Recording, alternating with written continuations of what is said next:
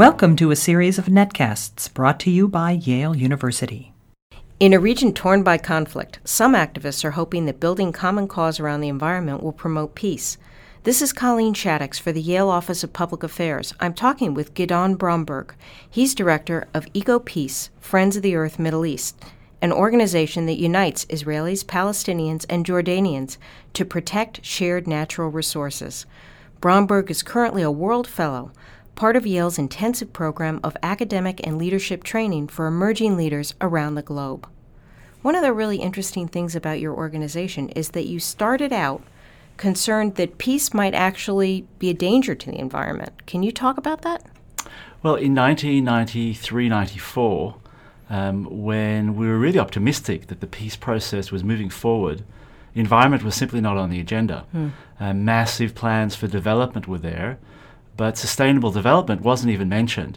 So our primary concern back in 94 was to place the environment on the agenda of the peace process. But you found a way to make the environment and peace work together. How can the environment serve as a channel to get people engaged with each other who might not be ordinarily? Well, as the peace process quite sadly fell apart, we found that environment, and particularly water resources, are issues of such mutual dependence that they bring people together. There isn't a water source in the region that doesn't cross political boundaries. Right. So water in particular is an issue that everyone can understand, school children, adults, mayors, they can really understand the basic nature of protecting our shared water resources.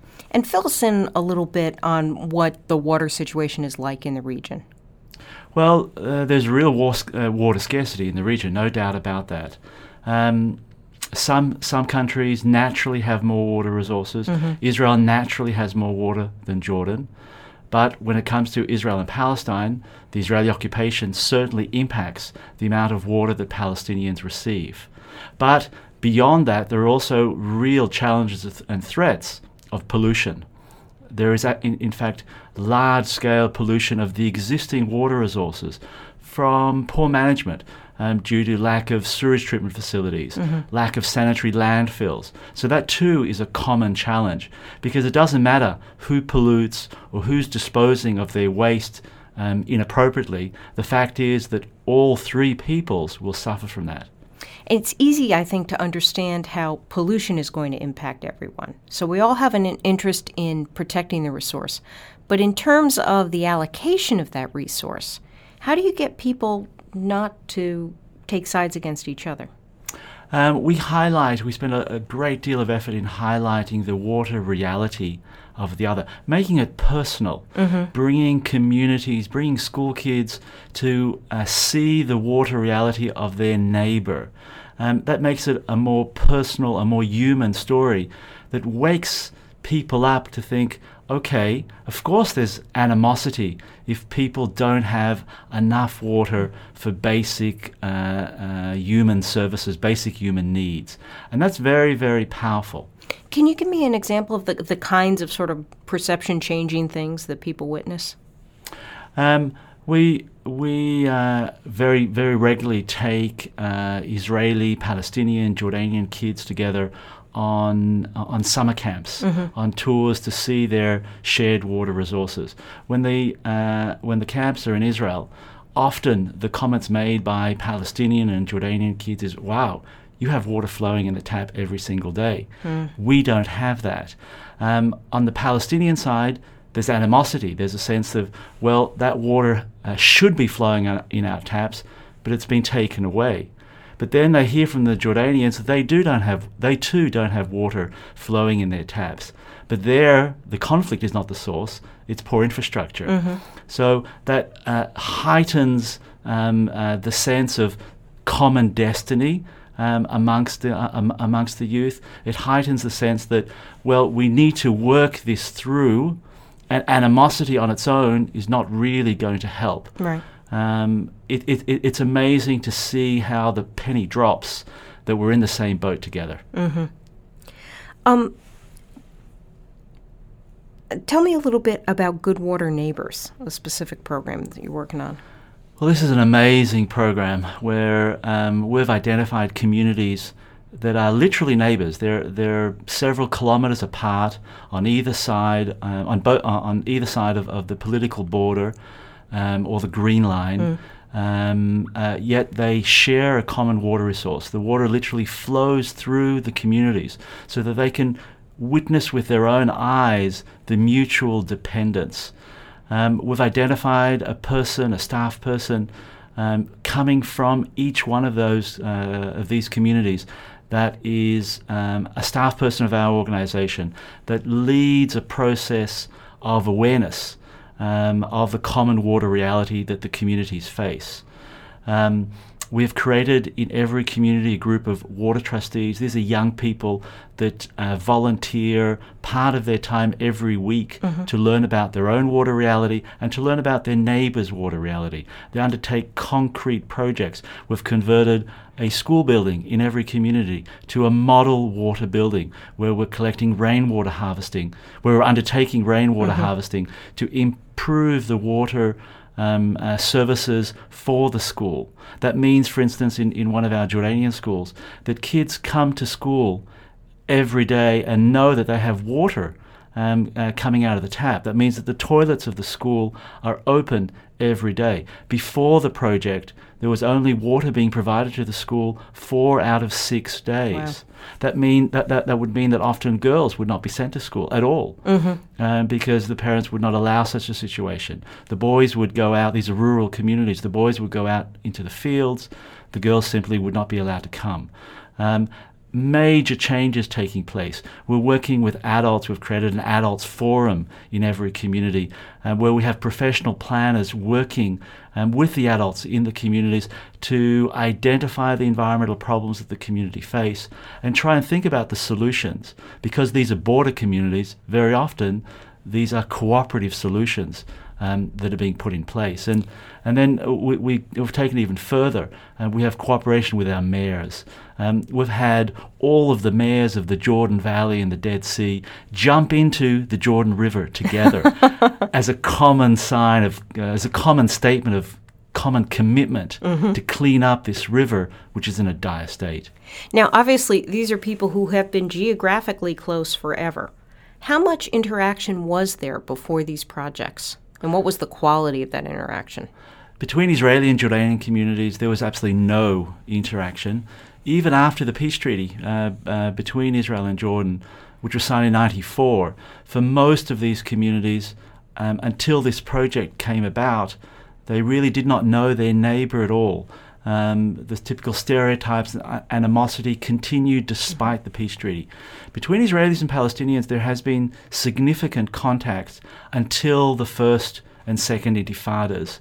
And of course, the challenge after the second intifada was to reconnect communities, to show the human face, because a whole generation of Palestinians are growing up knowing Israelis only as soldiers, and a whole generation of Israelis are growing up thinking Palestinians are only terrorists.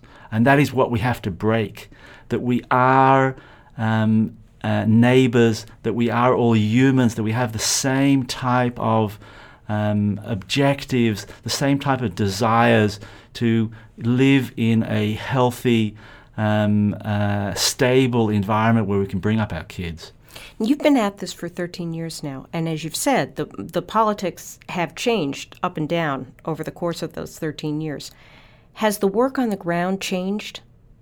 We've definitely had to adapt ourselves to the reality of the political situation. When there's heightened conflict, when there's violence in some of our communities, and that has certainly happened, we've had to postpone events. We've had to lower the profile of our activities. We've had staff members that have been shot at. We've had staff members that have been threatened by extremists because they've been labelled as collaborators. And therefore we've had to respond to that primarily, first and foremost, to protect our own staff. But our staff and the communities that we work with are incredibly courageous. That's the bottom line, that despite the conflict, because the conflict sadly has not stopped throughout these 13 years. There's been heightened times of violence, and there are times of less violence. But nevertheless, the conflict is there constantly. And we've shown over these 13 years that we can continue to work together and expand our activities despite the conflict. And we believe that we are part of a growing movement of people-to-people organizations that are changing the reality on the ground. We frequently think of peace as something that we put in the hands of government. Is that sort of a conception that's doomed to failure? On its own, yes. And that's what we've seen over this last 100 years of effort of trying to promote peace in the Middle East. Resources, and the vast majority of resources are focused on our governments to bring political leaders together to sign a document.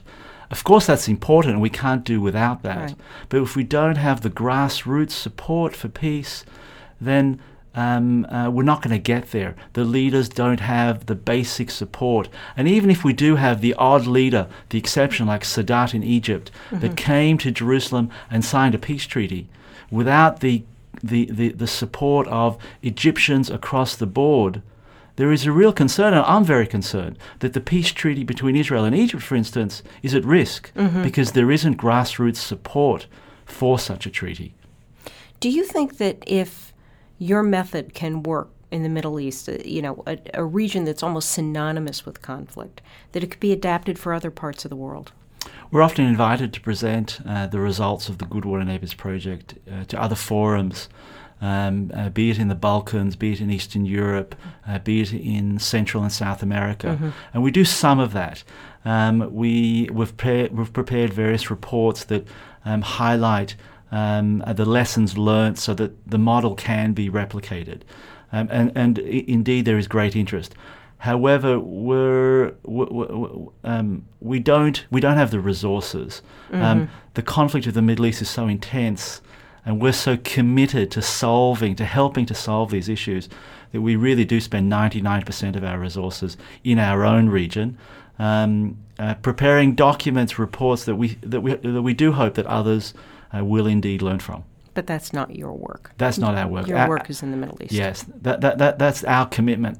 We all come from the region. That's also the uniqueness of our organization. It is the only Israeli, Palestinian, Jordanian organization that exists in any field. Wow.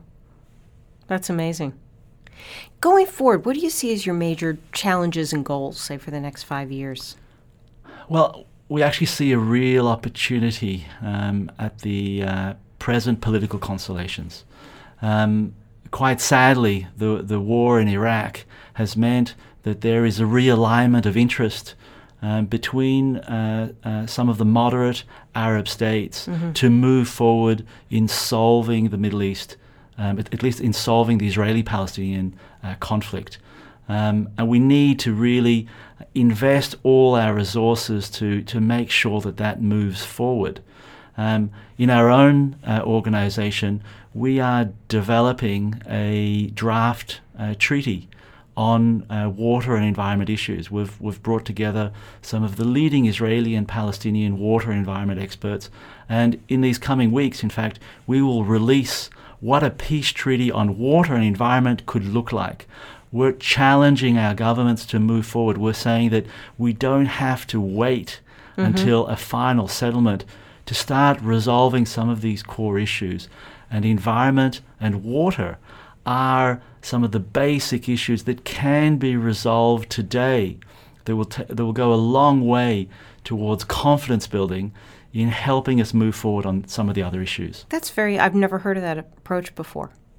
That's what's somewhat unique about our organization, because we work both bottom up and top down. So we work with the communities in a bottom up fashion in building grassroots support, but we're also very active. In fact, we originally started off as an advocacy organization, writing policy reports that challenge our respective governments. But the way that we prepare our reports is that it's written in the first place. It's authored by Israelis, Palestinians, and Jordanians together, so that, for instance, the Tel Aviv, the Israeli office of Friends of the Earth Middle East, advocates the same position vis-a-vis the Israeli government. The Palestinian office advocates the same position vis-a-vis the Palestinian Authority. The Jordanian office vis-a-vis the Jordanian government. And that's very, very powerful because we're coming with the same message to our respective governments. What brings you to Yale? What was your interest in the World Fellows Program? Firstly, this is an amazing program. It's an opportunity to spend 4 months away from the region to really rethink where we're headed. An opportunity to spend time with 18 other outstanding individuals, outstanding leaders, and to learn from them, because there are so many other experiences that we indeed can benefit from. The faculty are outstanding. I'm developing relations today with various faculty, with the Divinity School, for instance, to develop a plan to heighten the religious awakening, the religious importance of the River Jordan. We're working on saving this river, the river that basically today is a sewage canal. Well, raising the awareness of the religious community here in the United States and across the globe will do wonders in our advocacy efforts. It'll support the communities along the Jordan River that we're working with. Similarly with the Forestry School, determining minimum water flows. These are the type of scientific details that we don't have on staff. And by working together with faculty here at Yale, and add the name of Yale to the advocacy program, is of tremendous benefit. Students, there's so much interest amongst the student population to come and intern in our region. Oh, have you had a lot of chance to interact with undergraduates? Tremendous opportunities. The World Fellows Night brought 300 Wow. undergraduates up to Bet's house to see the type of work that we and other World Fellows are undertaking. We speak at the Master's Tea on our various issues. On Thursday, I'm speaking before the Forestry School, again, before undergraduates. We offer internship opportunities quite uniquely in Tel Aviv, in Bethlehem, and in Amman. So that there's such a wide variety of opportunities of building relationships that will go way beyond this short 4-month period that we're here at Yale. Thank you. We've been talking with Gidon Bromberg, Director of Ego Peace, Friends of the Earth Middle East. For more information about the World Fellows, visit yale.edu/worldfellows.